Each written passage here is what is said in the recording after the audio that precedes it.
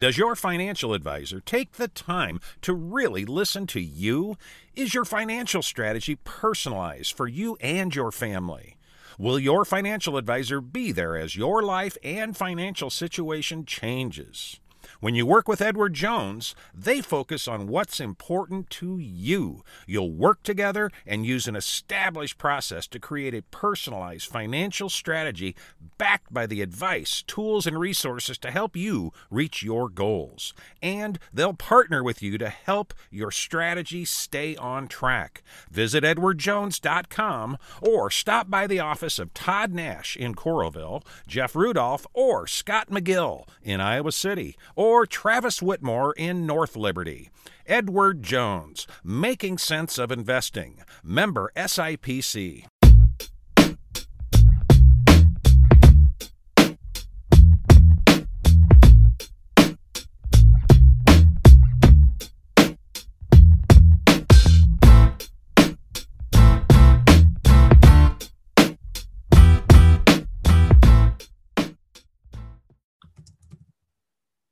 Welcome to the Hawkeye Hotspot podcast. I'm your host, Rob Howe, joined by my co-host, Scott Docterman of The Athletic, recording on a day later than we normally do. It's Friday, June the 18th at 10:20.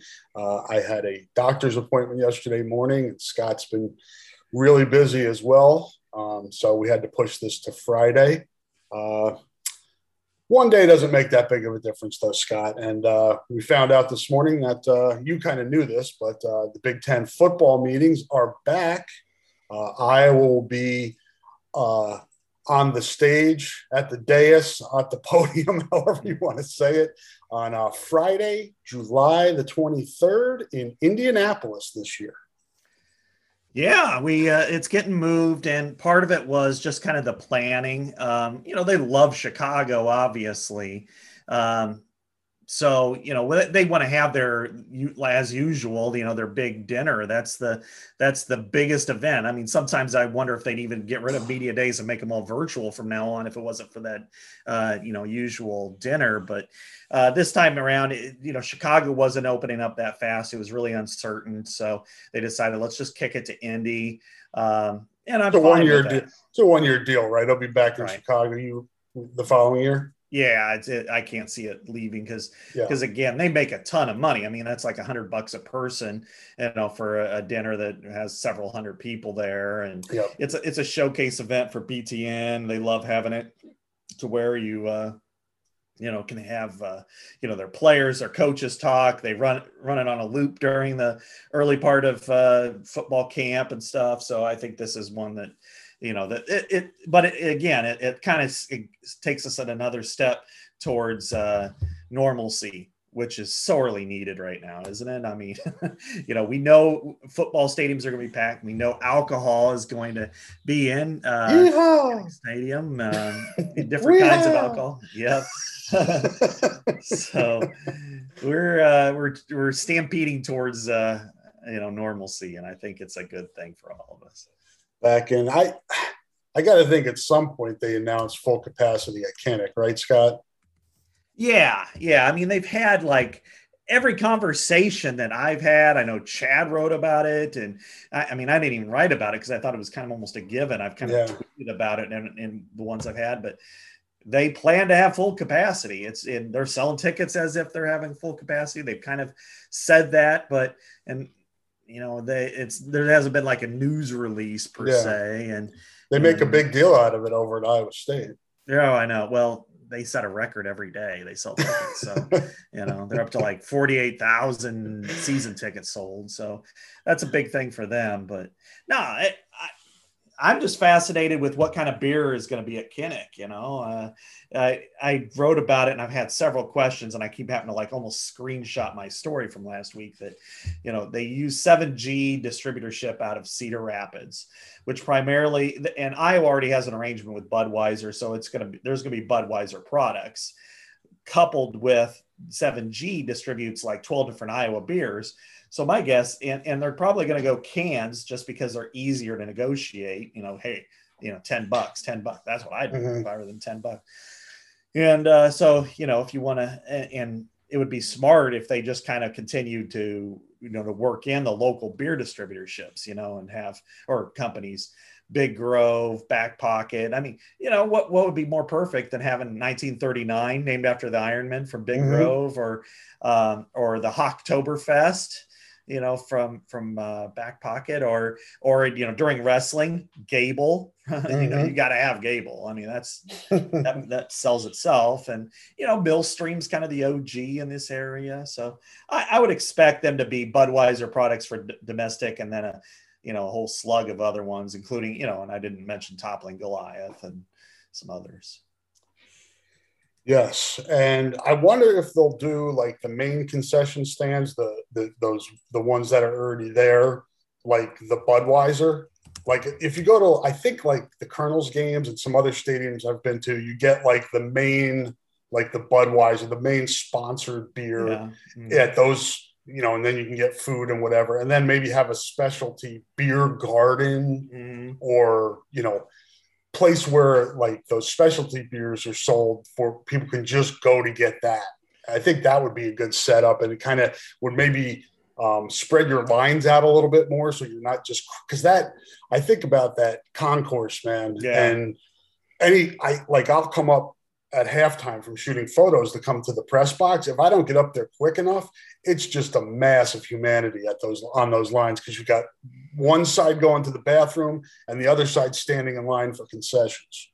Yeah, and that's something that they are concerned about. And you can't just build a new stadium with wider concourses, right? And it'll cost probably hundreds of millions to adjust the concourses. So they're gonna have some sort of a beer garden, but the question is where. And they want to have points of sale that are kind of out the mainstream, because there's going to be people who just simply want to buy hot dogs or pop or popcorn or something as opposed to beer.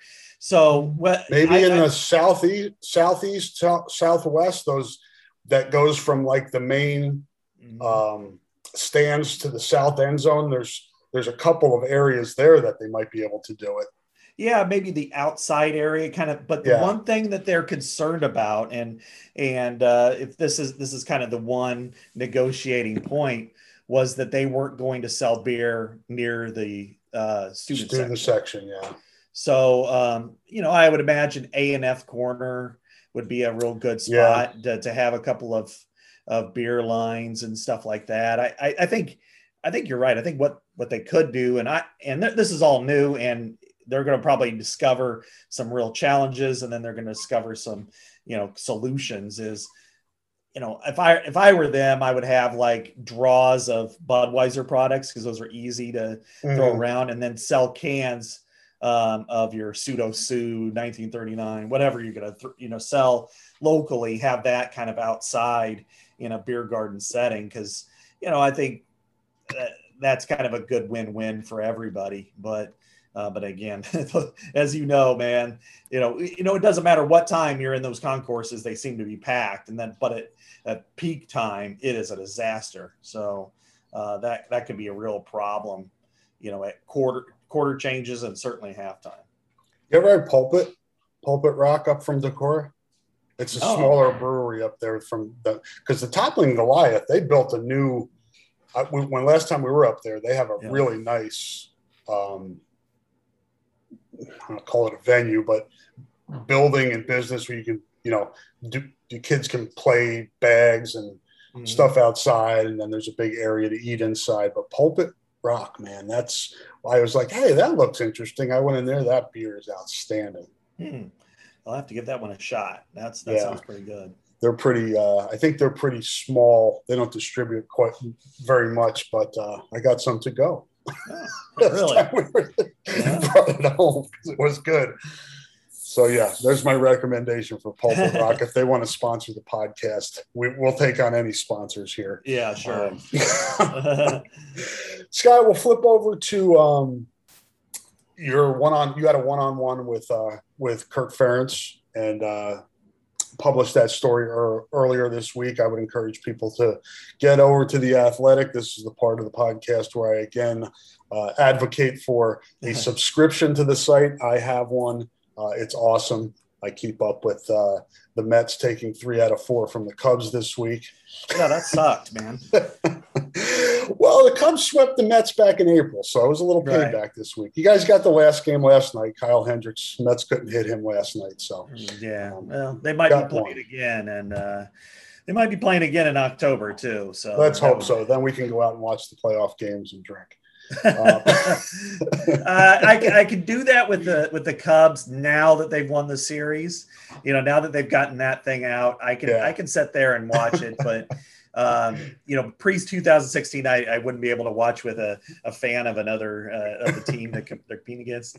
The Bears, I still can't do that though. I can't watch a playoff game with the Bears usually with anybody. Well, where's the playoff games? Where are those going to be in the future?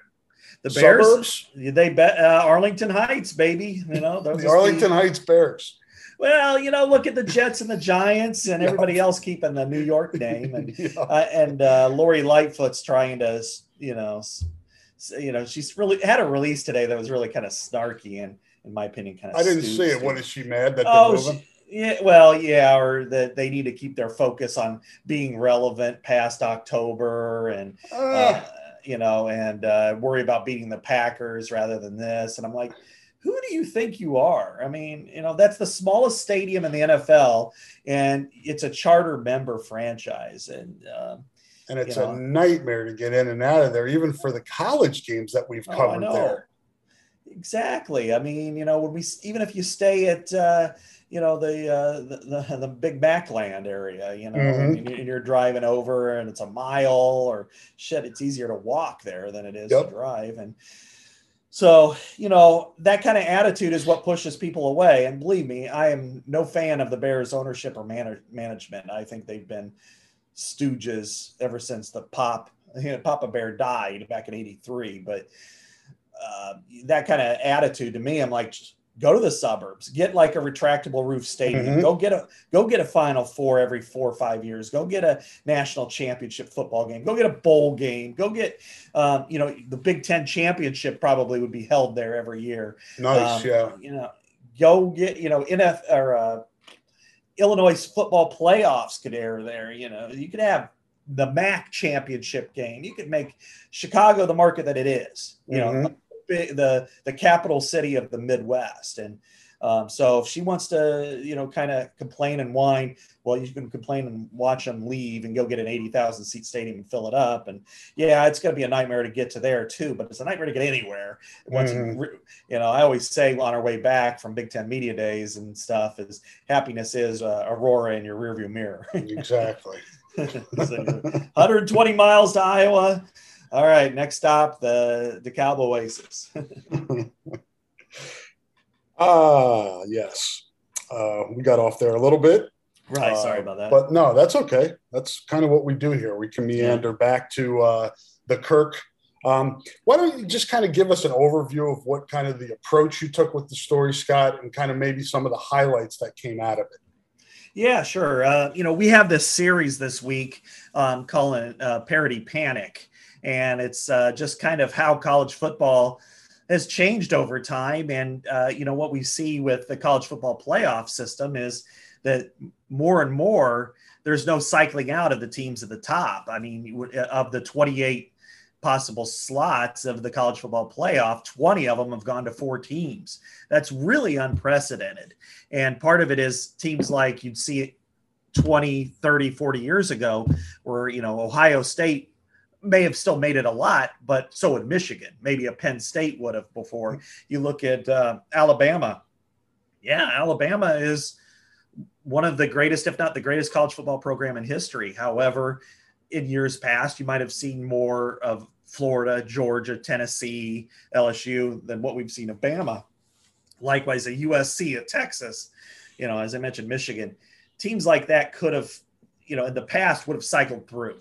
As opposed to now where I think there have been 11 schools that have competed in the 7 years. That's pretty low. And it's unprecedented what Clemson has done, certainly. But Alabama's dominance is unmistakable. So, and then you get the others that just haven't had teams in their conference, their rivals, knock them off enough. So we wanted to handle it from a lot of different angles. And Kirk is always a great interview for big picture. in like June, not during the season. He's terrible for those things in October because he's always focused on is what's going ahead. But he's really good about that. So I wanted to talk to him about, the sport, what's his experience has been like. I mean, going all the way back, his grad assistant year in 1980, Pitt had one of the best teams of all time. Loaded. I mean, when you're talking about, they had 4 Pro Football Hall of Famers on that team.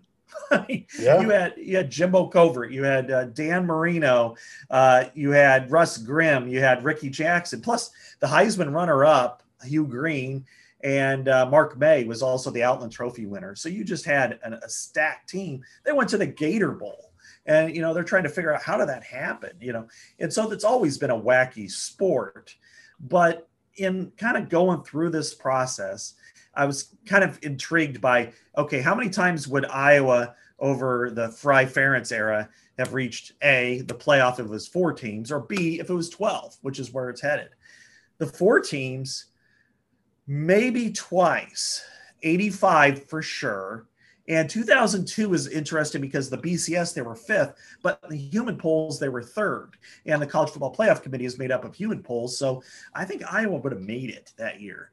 And USC had 2 losses. Iowa only had 1. So I think that would have been a probable Iowa year. But then if there would have been a 12-team playoff, each coach would have qualified 4 times. So I wanted to kind of get his opinion on that and then also hit up other ones. And the kind of the dynastic imbalance, he said, you're never going to have uniformity. And that's true. I mean, you're not going to be able to say, Michigan, Ohio State, Penn State, they all have 100,000 plus stadiums. They're all going to have more money. There's different histories of different programs. It's just going to happen that way. But, he's always a stickler for rules and he kind of goes off on that. But really, and you could probably speak to this more than I am, maybe I should let you.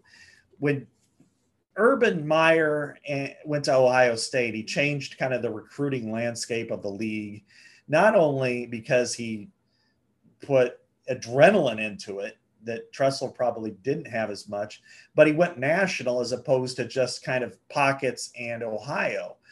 Alabama did the same thing. And and I kind of use the example of Ross Pierschbacher, that this is something that maybe in the early 2000s and certainly in the 90s and 80s, he would have been an Iowa Hawkeye. But Alabama is like, we're going everywhere. We're going national to recruit, and voila. And that's kind of also altered the parity, if you will, because, maybe a player in Iowa could have tipped the field for the Hawkeyes. And, if Ross Pierschbacher, let's just say, I'm going down a slope here. Let's say that he's there for 2015 and maybe he makes a block that leads to a touchdown in a Big Ten championship game. And they get to the playoff versus not. Whereas Alabama, he started 4 years for him, but that was something. And so what do you think about that as far as the balance of these programs, to the separation, if you will, that the national recruiting and the ability to not only recruit nationally, but to land prospects nationally, and those schools going to California and taking away great prospects from the California and Pac-12 schools to Texas to everywhere.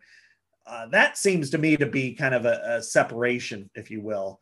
What's kind of your thoughts about that? Yeah, I mean, I know there's some pushback when you say, this recruiting, this school has a recruiting class that's top 10. But if you look at it, I mean, Alabama and Clemson, it's not an accident. They have the best players. They're recruiting at the highest level. And I think you can throw Ohio State in there. And granted, Ohio State hasn't won the national championship in almost 20 years. Yeah. But, Ohio State won in 14. 14, excuse me. Yeah. So 7 years. Yeah. But nobody other than Ohio State in the Big Ten has won since what, Michigan? Yeah, 97. Yeah. So, I mean, that kind of shows you there. The SEC's got multiple teams that have won. Big 12, I think. Oklahoma and Texas have both won kind of in that window. Yeah. Yeah. If you go back to, 2000 and 2005. Yeah. Yeah. but it's a while. And but your point is well taken in that the fact that Scott, we can probably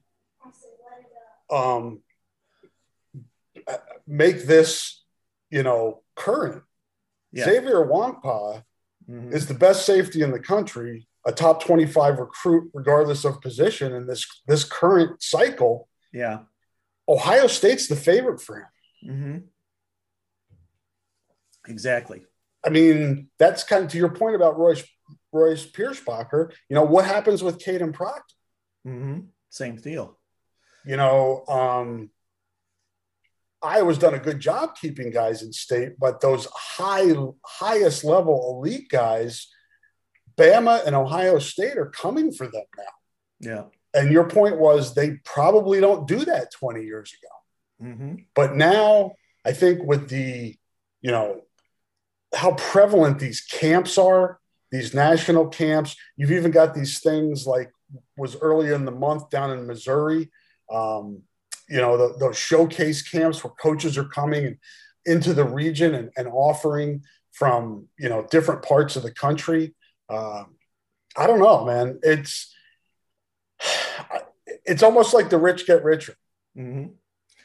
And that's been the separation. And that's when you have, Quinn Ewers, who's the number one commit, going to Ohio State at quarterback next year over Texas. He's from Texas. When you have quarterbacks from California going to the SEC and Clemson, that changes the dynamic there to where the Pac-12 doesn't look quite as strong. And the thing is, when you are able out of a 20 to 25 member class to pluck, in their case, 10 plus 5 stars and the rest are high 4 stars, you can afford to have somebody just completely flop and be okay, because the next guy coming in or the next year coming in, you're fine. And there are some drawbacks to that. And one thing Kirk said that I think was really fascinating is like Troy Polamalu going way back. I mean, but he's a Pro Football Hall of Famer, and he was a difference maker. And even in that Orange Bowl, that he said, Pete Carroll told him they nearly missed on him, because the problem with blue blood programs is that they usually put players in some sort of a measurement box and they don't deviate from that. It's like, well, yeah, but he's only X. Whereas Iowa will say, you know what, we'll mask that deficiency. He's going to go out, Bob Sanders is only 5'8", but he's going to go play like a superstar.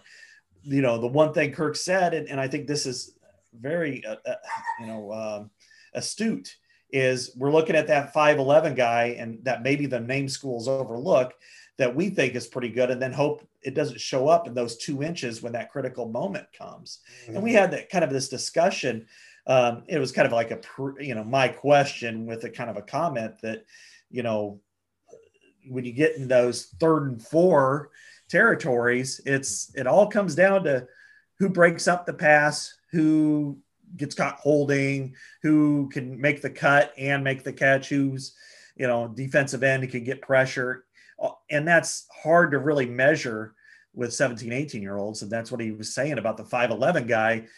Maybe the 5'11" guy doesn't quite get a finger on the ball, like Amani Hooker against Penn State, versus 6'2", you tip it away and you win that game. I mean, that could be the difference. But that said, if you're Iowa, you can't afford to put everybody in a box. It just doesn't work. But whereas the other guys, then you've got to make sure that those players with that kind of ability, come ready to play. Because if you have it, and Iowa always had that moniker, in the past,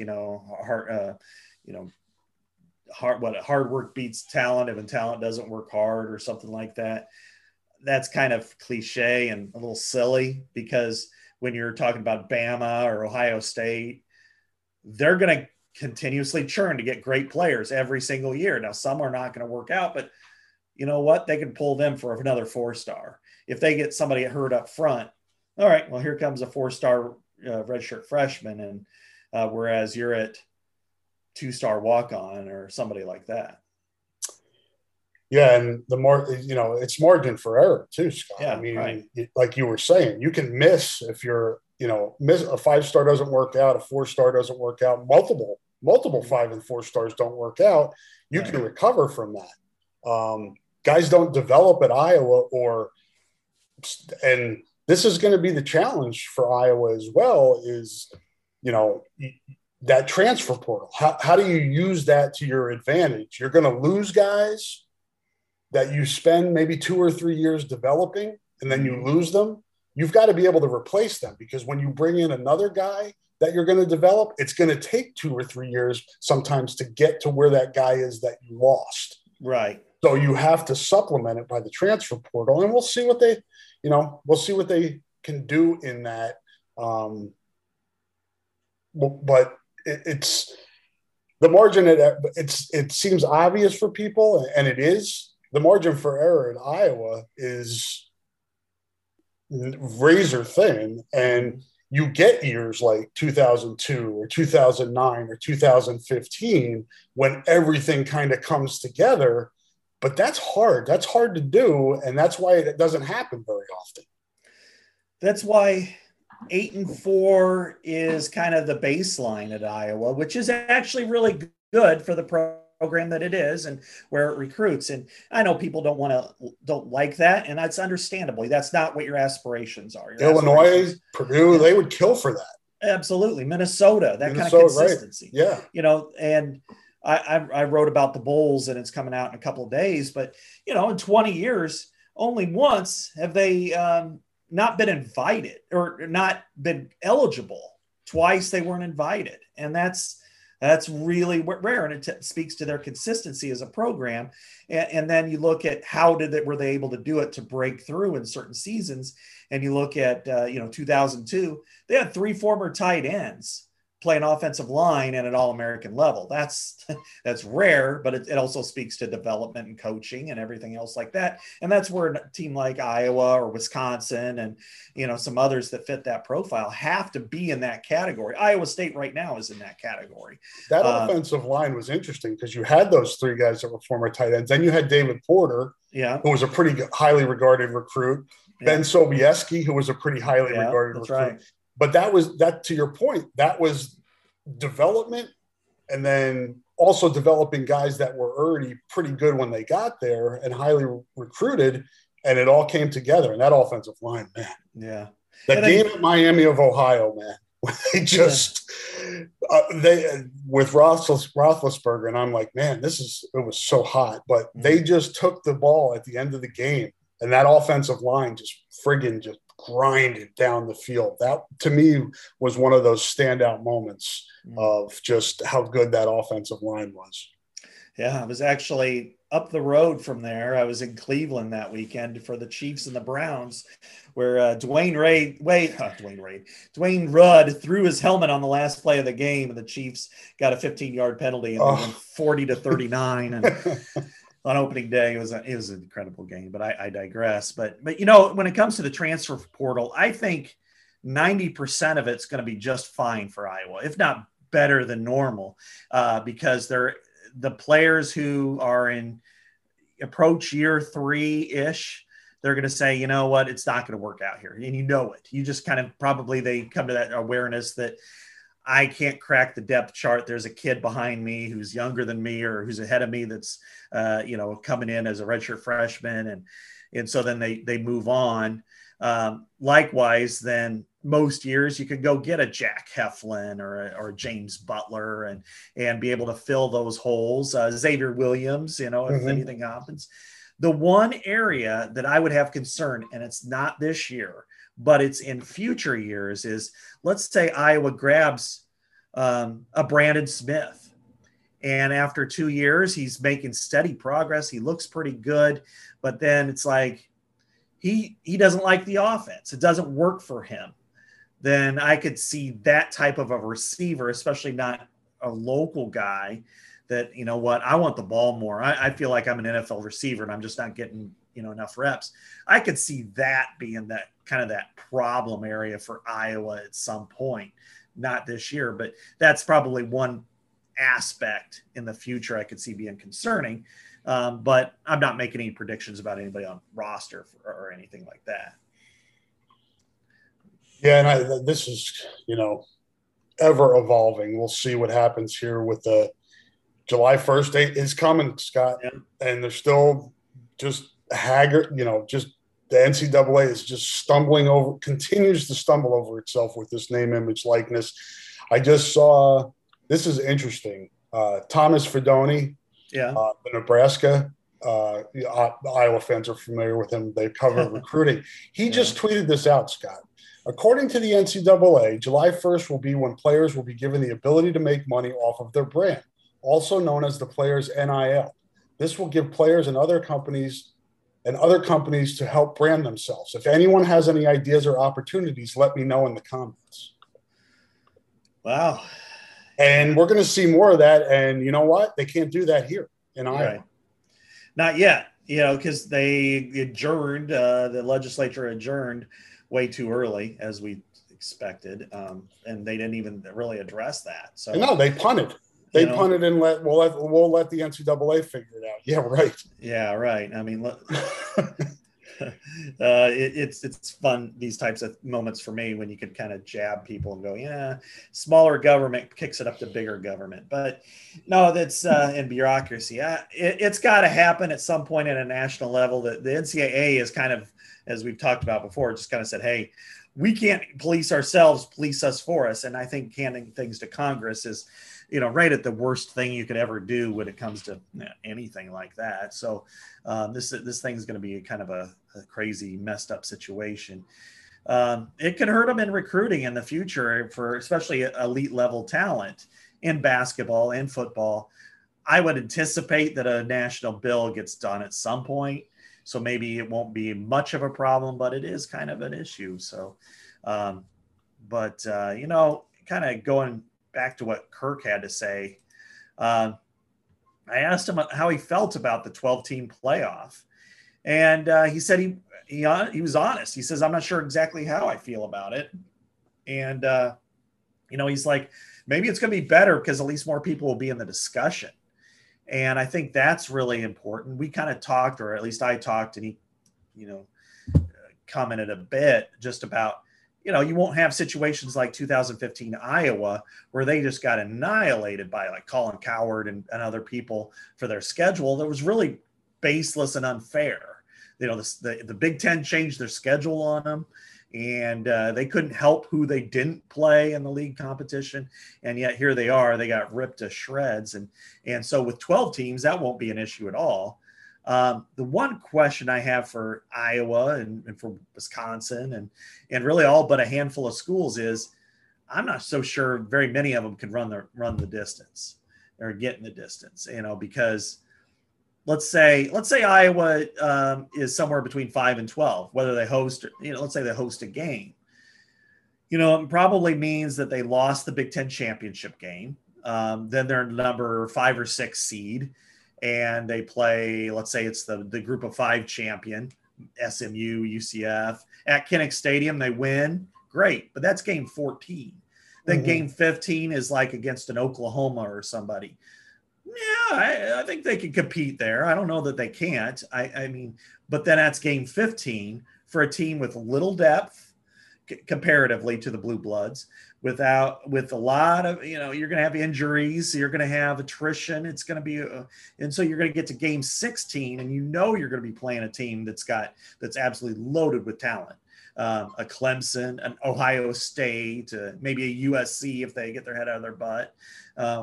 Same with Florida State or somebody like that. And then if you happen to win that, you're all the way playing a 17th game, and you're probably playing Bama or somebody like that. So that's a grind. And I kind of think that instead of placing any kind of emphasis on a national championship, I think that's a moot point these days for a program like Iowa and ones like it. It's going to be about getting to the playoff and trying to advance as far as you can. And that's going to be your calling card rather than, much else. Yeah. If they get to 17 games, then it's just, again, it all ties back into what we saw with the pandemic when we saw how important college football was to college sports and how it generates the revenue for all the other sports in college. Now you're going to put more on the college football player. Name, image, likeness is going to tie into that. You've got to give a way for them to get a piece of the pie. If you're going to ask college football players to play 17 games, I'm interested to see what happens here in the next couple of years with all of this stuff, because it just seems like we're moving farther and farther away from amateurism into some level of professionalism to college sports. To me, I think the one thing that can be done, and it's only cutting one game, but I think it might help, especially for championship teams, is the elimination of 12th or the 13th data point. And that's not to say you want to get rid of a championship game, but it might be to get rid of championship week as its own. And I propose this as, and I think it's something that's going to generate some traction from what I hear is, the Champions Week part that the Big Ten had last year, where it was 1-1, 2-2, 3-3, all the way down, and then have some mix and match just not to get rematches. I think that's really a smart way to go. And if you have 12 games and the last one being that matchup week, that crossover, that Champions Week, then you cut it to 16 games, which means that the number isn't out of whack. 17 just sounds so much worse than 16 to me, because the cap right now is about 15. And so you go, all right, well, you add one more game. And I asked Kirk about what the players will think. And he's like, my understanding is players like to play. Right. So they're not going to complain, but we have to be smarter in how we, drill them, basically lay off a lot of the hitting late in the year.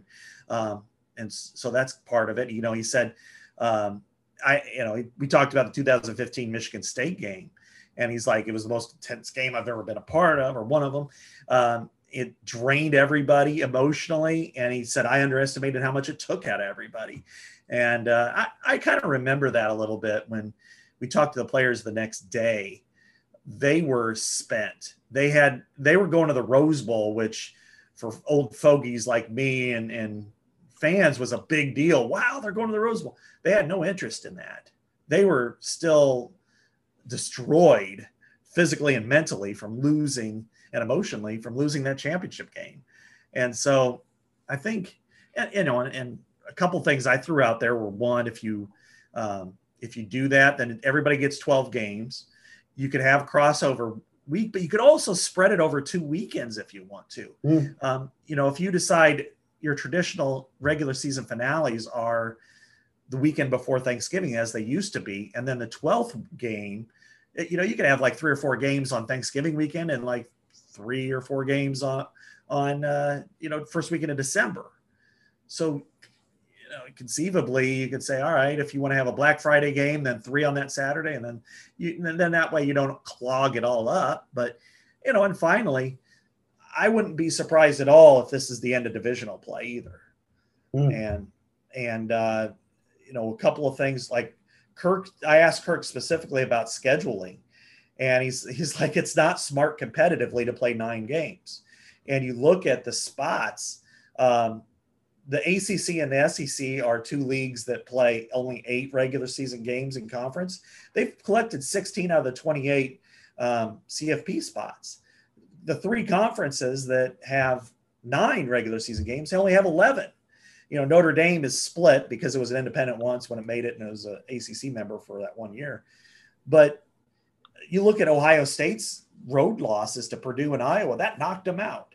And in an 8-game regular season schedule, maybe they play them, maybe they don't, but that's a different discussion. So I could see where it's an 8-game regular season where everybody gets 3 guaranteed opponents, and then they out of the other 10, you play 5 of them 2 years on, 2 years off.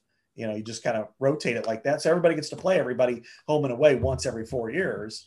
And then you also get to dedicate your most important rivalries, which I think for Iowa would be Minnesota, Wisconsin, and Nebraska. But, in a lot of plays, and I think that would be fair. So those are some things that I think could happen out of this. But, if Kirk, the thing is with Kirk, he does carry enough weight that if he says something like this, it does generate discussion at that level. So I would not be surprised, especially once they do go to a 12-game Big Ten schedule or 12-game playoff for the Big Ten to drop to 8. The thing I like about the expanding it to 12, Scott, is you're going to have maybe some like heavy underdogs in there, maybe some, some mid-major, some non-power 5 schools that get in the back end of that. Mm-hmm. Are they going to win a national championship? Probably not. But can they pull off a first-round upset? And if you liken it to there aren't a lot of mid-majors winning national championships in basketball, but those upsets in the early rounds are really fun and get people into it. And I think you have the possibility of that in football if you have, Central Florida or, Memphis or Cincinnati or somebody like that can spring an upset on a Power 5 in that first round game. That's good for the sport, I think. Oh, for sure. I mean, I love this home court concept, home field concept in that first round, because you could have, as you mentioned, a G5 team go to a Power 5 team. You might have Boise State going to USC, in a 6-11 matchup and then pulling that upset. And it wouldn't shock people the way it once did, but it's fun. It's like the 5-12s at the NCAA tournament, as you mentioned. I mean, it always happens every year. And so to me, I think that would be, kind of cool. The other thing is, if you're talking about, there's not a whole lot of variety in college football, especially for the team we cover and who they play. So I think having an opportunity to, let's say Iowa makes it in, like in 2009, they would have been like a 10th seed. And let's say the number 7 is LSU. Iowa could be going to LSU in Death Valley on a Saturday night, the first round of the playoffs. That'd be awesome for us. That'd be awesome for them to experience that. Likewise, flip it. It could be 10-7 LSU at Kinnick Stadium, which would be awesome for a lot of levels, or Florida at Wisconsin, and they'll be like, oh my God, I can't believe it's this cold, it's snowing. But, so I love that aspect. That the one interesting part, and I kind of I'm writing about this and it's done basically, but that the bowl situation, because the semifinals and the quarterfinals all be at those 6 bowl spots on a rotation as usual. And it's a way to extend the bowl system. Now, the bowls have kind of wavered over time as in importance, and there should be some changes there. But the weird part is, for team 13 through 84, holy cow, they're not going to play for a national title, but they'll be able to play in the postseason. And we would have seen a lot more bowl teams than playoff teams over the 20 years of Kirk Ferentz. Is it going to hurt the Alamo Bowl, the Outback Bowl, the Citrus Bowl, from a motivational standpoint? What if Iowa goes into the Big Ten championship game and they're ranked number 10 and they get beat by 10 points by Ohio State and they fall to 13? And then it's like, if they're going to the playoffs, everybody's going to watch them in Iowa. If they fall to the Citrus Bowl and they're playing the number 4 SEC team, how many people are going to Orlando? Would you go to Orlando? You'd go to Florida in the swamp for a playoff game, but you wouldn't go to Orlando, or something like that. Yeah, it's a good question how those will be viewed. How much of a letdown there would be in a scenario like that, and how much interest there would be to go. I mean, you would think still Iowa in the Citrus Bowl against, Auburn or Georgia or somebody like that would still have a pretty high interest level. But I don't know how much the playoff would take all, how much it would hurt that. Yeah. Well, let's look back at 2015. That's probably a good place to start. Iowa loses that game to Michigan State. And then they go to the Rose Bowl. Well, that's different. The Rose Bowl is special. It's unique. Mm-hmm. But what if it would have been the Peach Bowl even? and that's just a bowl game, but that's a New Year's Six bowl game, so it has some value. But what if it would have been that game? Would the same number of people been excited for it? Yeah. However, if it was now it would be because under the playoff, because it's part of the playoff structure. But if it's like they fall all the way out to the Citrus Bowl after expecting to possibly go to the playoff and or the Rose Bowl or whatever, that's a dip for a lot of teams and teams that have aspirations. I mean, if you're an Ohio State or even a Florida, right. That's like, So I wrote about that. I talked to a bowl director for the Alamo Bowl. They're in a similar position. They get the first pick of the Big 12 and the Pac-12, and so you've got to understand that motivation, because again, it's one thing if a team's ranked 16th and they never really were a part of it. It's another thing if they were ranked 11th and then they fall to 14. So that's fascinating. But then I was going to say, I don't know if this necessarily affects Iowa because it hasn't really in the past, but then you also have the potential of guys sitting out. We're not in the playoff. We're going to a bowl game that's not a part of the playoff. I'm going to sit out. I'm a first rounder. I'm a second rounder. I'm not going to play. Yeah. We saw it with Noah Fant. Yep. And you'll see it in the future with other guys, and some guys will play, some won't. But I think when you look at, those bowls, they do have to fear that. And does it make them adjust who they select? Yeah. Because if you're like, well, again, let's say it's an Iowa-Wisconsin deal, and both are in the top 16, maybe, or 18. Wisconsin never really got a chance to go. Iowa just lost the playoff game or the championship game. We're going to go with Wisconsin because they're going to be a little more motivated or something like that. I think that's important. As you mentioned, opt-outs are going to be huge in deciding this. I had another point I'm trying to remember, but sorry about that. I interrupted you. No, it's fine. But I think that's those are issues that always have to be, a part of this, and how motivated is it going to be. I mean, I think for bowls, once you get out of those 6, 7, 8 spots outside the playoffs, like the top 20 teams, then it probably won't be an issue at all. I mean, 7-5 Iowa going to Las Vegas. People go, yeah, sure, I'll go. Yeah. Now the pinstripe was a different animal, but yeah, never go again. That's a Bronx cheer. Yeah, right. Yeah, we could have used that. It would have warmed us up a little bit. But no, the point I was going to make was the Outback Bowl. Iowa's been there 6 times. Under Kirk, which is a ton, but it's also never really been one of those, at least for the fans. I haven't noticed this fatigue that other schools have when going to bowl games. And part of that though, is Iowa never lost a game in its season finale when it went to the Outback Bowl. It beat Minnesota 3 of the times and it beat Nebraska, 3 of the times. That's interesting. They've had wins, so that's kind of been a springboard of sorts. And and none of those years were they fantastic. I mean, they were all like 8-win teams, and so they were able to, they never had to. They're falling down to the Outback Bowl. They're usually rising up or at that level. So that was something that was fascinating when I started looking through it. Yeah, and we'll see kind of where that goes. What's the ETA on them getting to a 12-team playoff? Well, there's a Friday afternoon, there's a news conference talking about it. Okay. And so we'll see kind of where things stand. The right now, the path is, and I hope something doesn't change between now and the press conference, but is approval from the college football leadership. I would expect that to probably be the case. I don't think the other commissioners go out on them. Maybe there's some tweaks.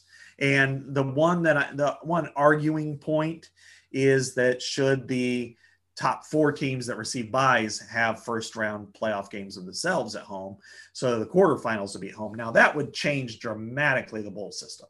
That would alter it unrecognizably so, because then you only have two bowl sites for the semifinals, and the rest are kind of fending for themselves. And, you know, having the Orange Bowl, Sugar Bowl, potentially Rose Bowl pitting teams 13, 15, 18, that's kind of, it's a little rough. So, but I would anticipate that happening.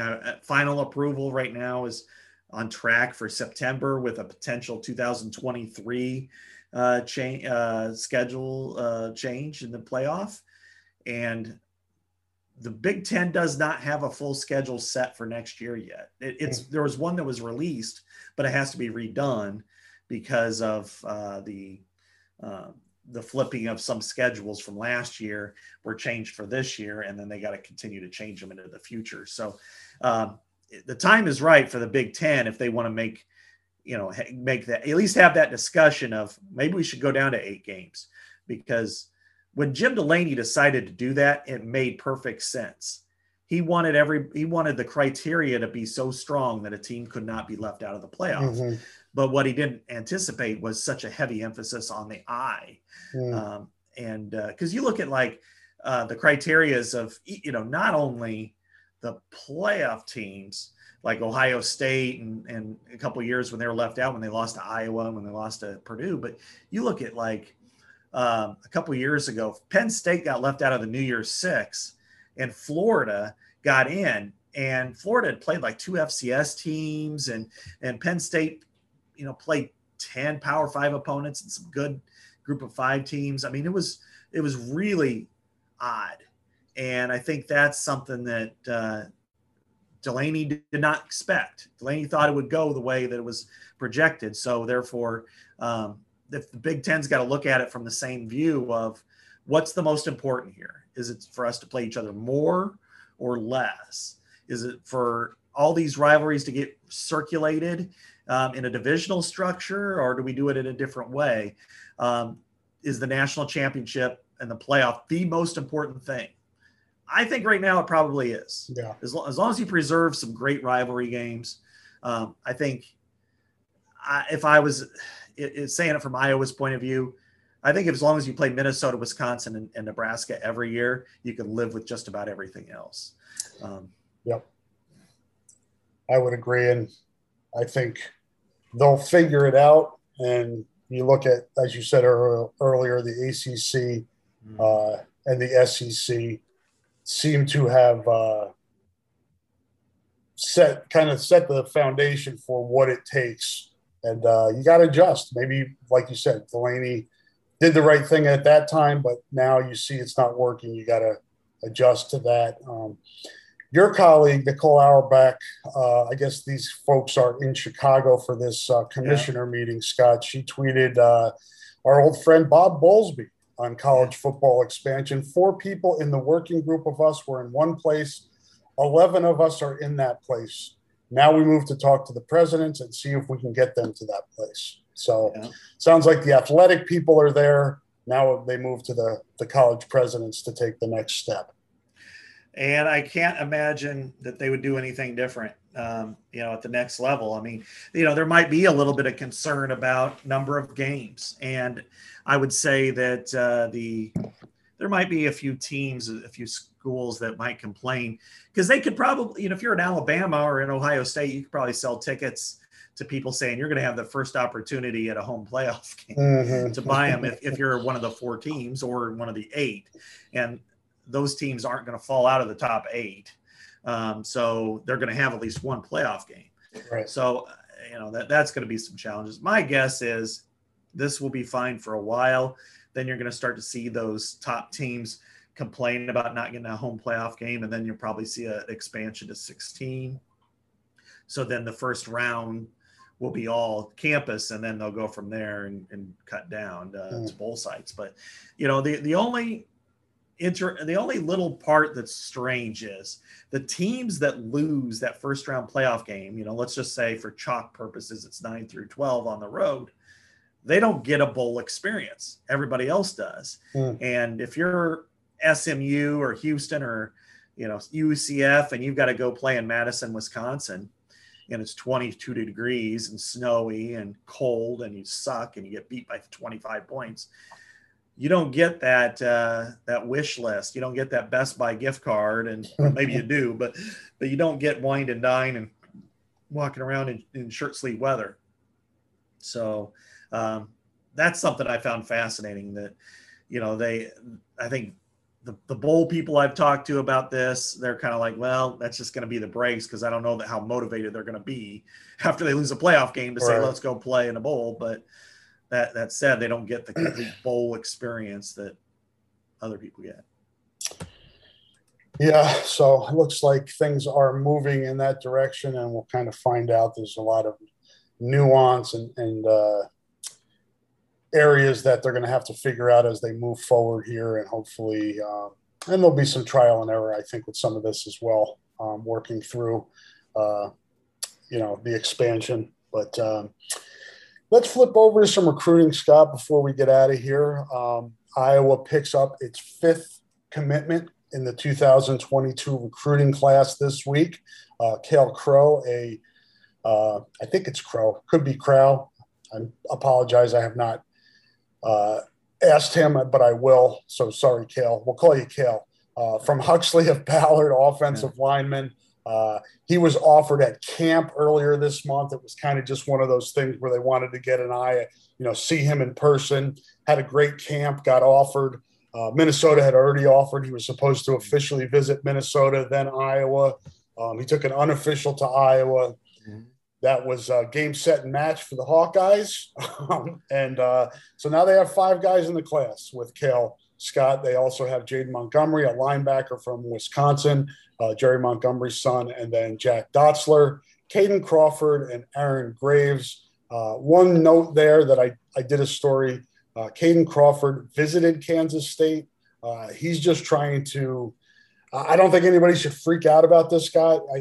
There was a 15-month-long dead period. Yeah, right.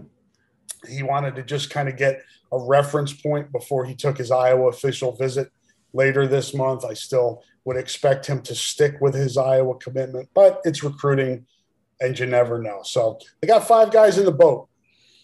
Yeah, and this is where the Iowa staff has been a little bit more open over the last handful of years since the Texodus. Yeah, you so well covered back then. Benjamin and those guys, and a lot of it is communication.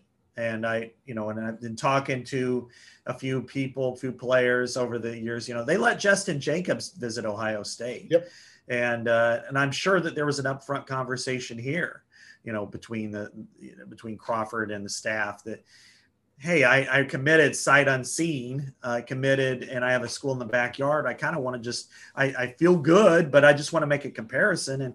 And really, it would be almost insecure if you're Iowa to say, no, you can't go to Kansas State, a school in that guy's home state, because you feel like they have something that you don't have. Now proximity, of course, is the case, but you should feel like, hey, we're Iowa. We got an opportunity here. Now, if he started taking visits on his own without telling anybody, then that's a little different animal altogether. But I think that, there were a couple other situations I know in the past where players have asked and been granted permission to take a look and see. And if anything, I think you feel better about your guy if he does that.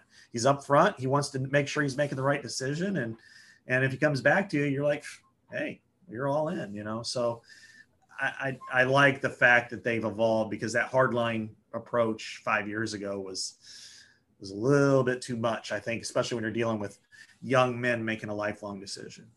Yeah, and I think you have to make even more concessions right now after, a 15-month-long dead period that we have never seen before. And, if a kid just wants to take a look and make sure, you have to do. I think it's beneficial for you, as you said, Scott, you as a program, Iowa, to do that, to have them make sure. You don't want to go 2-3 months down the road when this person has maybe some seeds of doubt or just wants to compare other schools to you, and then you lose them down the road. So yeah.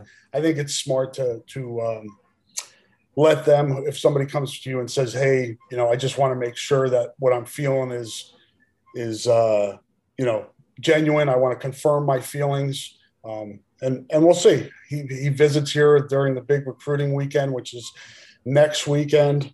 Some guys on campus this weekend, but I like the Cale Crow pickup, in-state offensive lineman, very athletic. Scott, he plays multiple sports. Typical in-state kid, I think that's going to take a little bit of development, but the starter kid is there. Yeah, sure. I like this one in a lot of ways, as you said. I mean, it was kind of a surprise to me. Iowa State never did offer. You know, he went to camps there, and it just, for whatever reason, chose not to, and I don't know why. But you know, still being able to go and get him, keep him away from a rival. You never know what that could have materialized up north. Mm-hmm. I think that's a good thing. You know, I think the fact that Iowa got a lot of really primary prospects in the 2021 class, this class, you know, on campus as of this very minute, Mm-hmm. you know, with David Koff and Colby and you know, Bo Stevens and a few of those, it allows them the opportunity to use a couple of scholarships on developmental guys, because as they're developing, the ones that are in front of them will be developing probably faster because they are a little bit more accelerated in their skill set at this point in their careers. Mm-hmm. So you won't need Jack Dotzler, or you won't need Kyle Krog, Crew, whatever, however you pronounce it. And hopefully we don't butcher it too badly. I already did. That maybe in year 3, okay, maybe he's on the depth chart instead of, man, we need this guy to really move fast. So I like it. You know, the one thing is it's interesting when you follow Stars that their last 2 commits are unranked. But I think they have the potential to be glue developmental guys. I mean, if at worst case scenario, you look at Jaden Montgomery, maybe he flips and he's your fullback. Maybe he's on the field for 15 to 20 plays a game late in his career, like Devontae Young as a special teamer. Well, there's nothing wrong with that. You need those players too. So, but best case scenario, maybe he grows another inch and he's a great linebacker. So I think that's, you know, I think they're in a good spot. But it goes without saying for me, and you probably have better recollection than this, I think next weekend might be the most important recruiting weekend in Iowa history. Yeah, it is because of just what we've talked about with the pandemic and trying to put this class together, you know, and working from behind here. It's just everything is, I think you called it speed dating earlier, and it's really the case. And kind of have to make some hay next week, and we'll talk more about that weekend next week, kind of as we get closer to it, and maybe we'll have more additions to the class. There have been some subtractions with kids that have camped or visited elsewhere and committed. One thing that you know, we always talk about, you know, kind of the linchpin in a recruiting class. If you look at it from a positional standpoint, it's usually the quarterback, and they commit earlier. That's one thing that's been compromised with the dead period. So now Iowa's working on it. Scott, you did a story on Carson May, who I believe is visiting here today. He'll throw for those guys. Mm-hmm. Last night they offered Caton Hauser, a California quarterback who's verbally committed to Boise State. I think they're kind of digging in here and trying to figure out who this guy is, because getting that you don't want to just get a guy, but you also need to get a guy, you know, to help recruit your class. You know, it's what's kind of scary in some ways is you look at kind of the chart of how Iowa's only skipped I think 2 different years in the last 20 from getting a quarterback, and both of them was because they were surrounded by doubles, you know, getting 2 in 1 year. So, but you know, Joey Labus it was kind of sight unseen when he committed. I mean, it was during the pandemic. Yep. So they didn't get a chance to really, you know, to watch him or anything. Deuce was committed for years in advance. Padilla, I'm not as aware of his recruitment. You'd probably have to refresh me more on that. But Petrus was late guy. So now there's, you know, speed dating. They're catching up. They're trying to do as much due diligence as they can. And you know, who knows? I mean, you could see Petrus be great, and Deuce Hogan, who we've had committed for 2 years, not materialize, or you could have Labus be great, or, whether it's Hauser or Carson May, whoever materializes out of this class, who knows what'll happen. But it's always interesting. Yeah. Cause quarterback is kind of the front porch to your recruiting class. And you've got to, it's something that people do talk about and people watch more so than most other positions. And we'll see. Should be noted that Carson May does not have an offer yet. So his ability to get here this week and throw for the coaches, particularly Ken O'Keefe, we'll see if he comes out of this visit with an offer, and where that goes from there. We'll have to see with Hauser. If he obviously tweeted that he got the Iowa offer, I don't think they would have offered if they were in touch with him and he said, you know what, I'm not interested. Boise State's my school. I'm not going to look around. Him tweeting that out and Iowa offering leads me to believe, and I feel pretty confident in this, that he has some interest in Iowa. Now we'll see where it goes from there. If he visits, and where the relationship goes from there, if it turns into a marriage or it's just kind of a little courting and he stays with Boise State. Yeah, fooling around or what? But no, I think probably the goal for Iowa is to get him on campus next week. Get him in that official weekend. Get him around the other guys who are in either similar spots or already committed. That makes sense.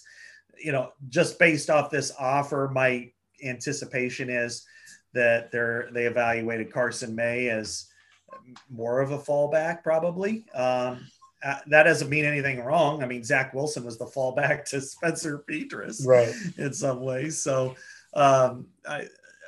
so maybe it's a situation where they want to get Hauser on campus. If Hauser commits, he's their first guy. They're usually pretty clear, even more than other schools, when it comes to these types of situations. I remember with Seth Benson, talking to him, that they were, after a couple of different other linebackers. And when that just didn't work out, then that's when he got his offer. It wasn't, but they were always in conversation with him, and say, hey, look, here's where you sit in the pecking order. And a lot of times they just get the offer but you can't commit yet. That's always kind of, he had to be nudged a little bit to Iowa by people around him because his family's a South Dakota State family. I think his sister played volleyball there and his brother played football.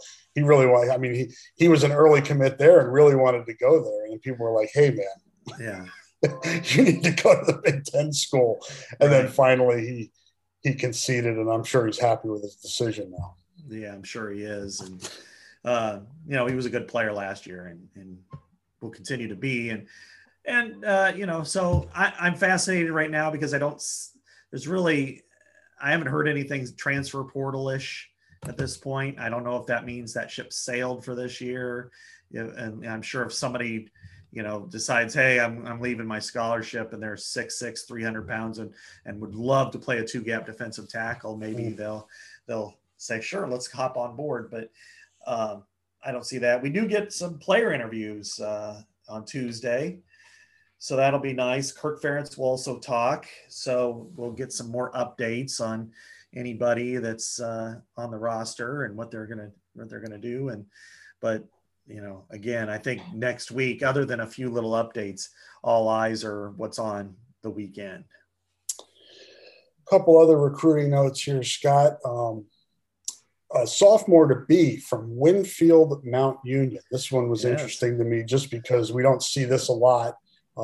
Schools this small, it's 8-man football. Cam Buffington, talented linebacker. He plays plays AAU basketball too. He was varsity. I think he averaged like 17 points as a freshman for them last year.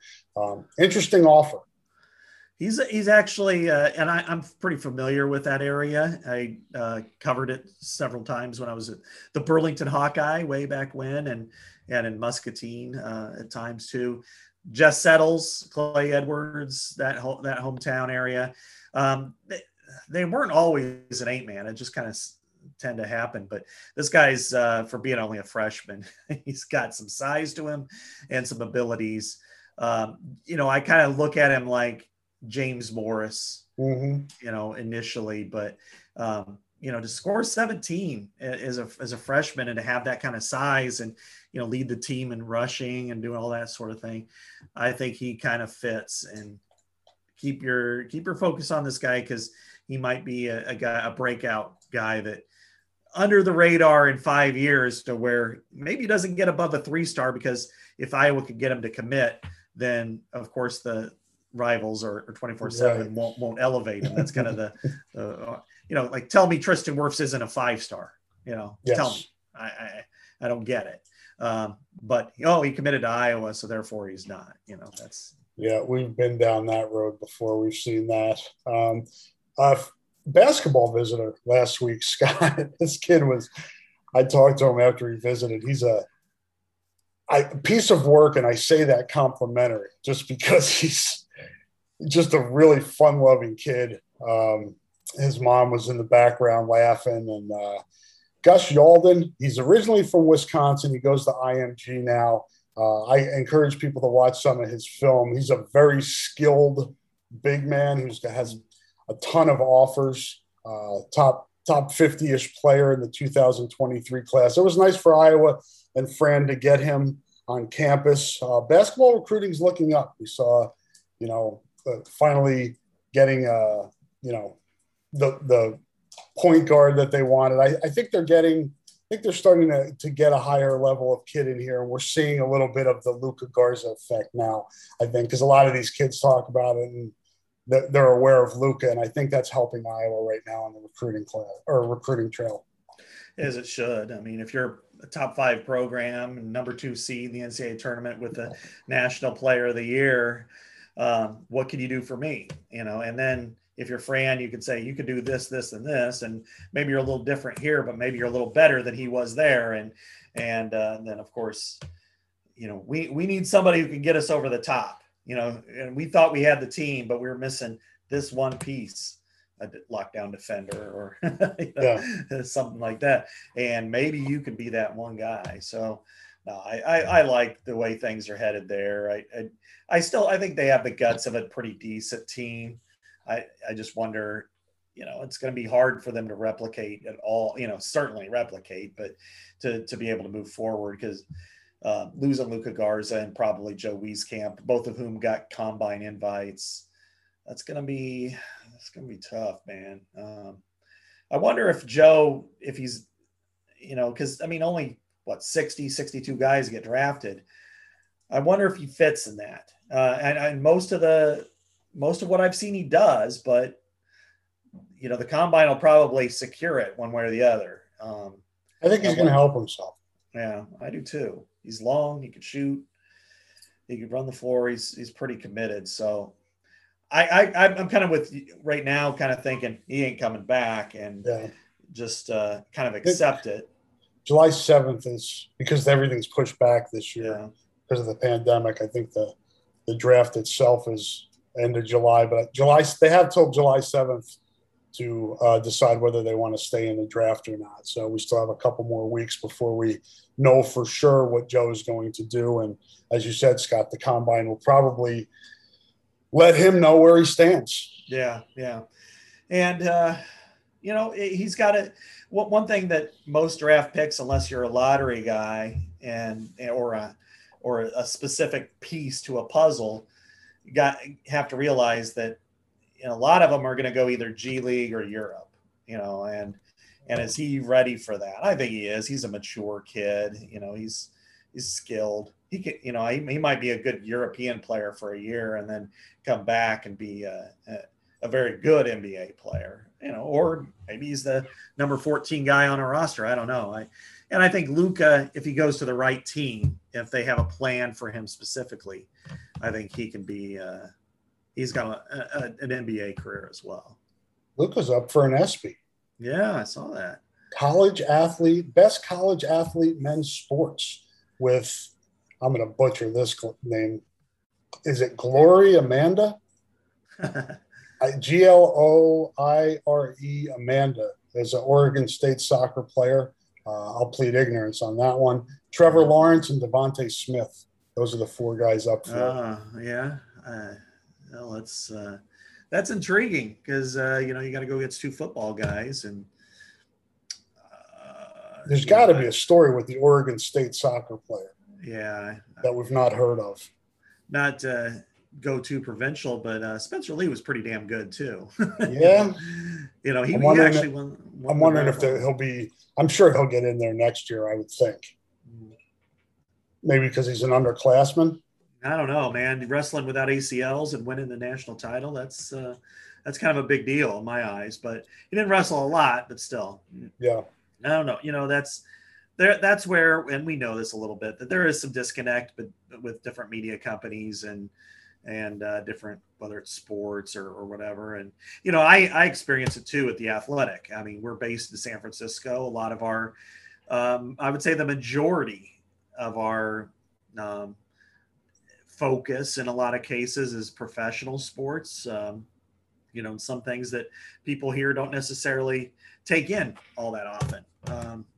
NBA especially, NHL has been a big focus for us, whereas college sports are not quite as strong. Whereas in Iowa, they're the epitome, Mm-hmm. So that could be part of it too. So Glory Amanda, if I'm saying his first name correctly, started his life as in a Tanzanian refugee camp and ended last season as the Herman Trophy Award winner at Oregon State. I'm guessing the Herman Trophy is the Heisman Trophy of college football. Yeah, that really that's a hard story to beat. Yeah, Luka might be up against it. Yeah, although he's got name recognition, but so does Trevor Lawrence. Probably has it on him. Yep. I don't know about Devontae Smith, of course, won the Heisman. He was fantastic last year, but and Lawrence, he wasn't the consensus quarterback either. So it's fascinating. It really. It'll be cool for Luka. Hopefully he goes to the ESPYs and can experience being around. I mean, he'll be around a bunch of really famous athletes. It'll be a cool experience, cool life experience for Luka, I would think. Yeah, I agree. Hey, good for Iowa. Yeah, sure. Iowa's had some nice exposure over the years, really. Mm-hmm. You look at the different, whether it's pro and the Wave has helped catapult mm-hmm. Iowa. I think Luka Garza certainly has. I think the Tristan Wirfs at the Combine was tremendous. I saw him the other day mm-hmm. actually at a place in North Liberty. So can't miss him. Yeah, I know. He's like, walks right over and talk for a few minutes, and I think he's out in Montana fishing now, but yeah. I don't blame him. He's got a month off, and then it's to the salt mine of a 17-game season. Yeah. So the ESPYs are July 10th, Scott, at 7 p.m. Central Time on ABC. So mark your calendars for that. Get a chance to see Luka at the ESPYs. I think that'll wrap it up, Scott. I know you've got a meeting here at the top of the hour, and we've covered quite a bit here this week. We'll be back next week and probably with a lot of focus on that big recruiting weekend next weekend. And then we'll also have had press conference with Kirk and some of the players. So we'll have plenty to talk about next week. But that'll wrap it up for this edition of the Hawkeye Hotspot podcast. Thanks everybody for listening, and we will talk to you next week. Say goodbye, Scott. Goodbye, Scott.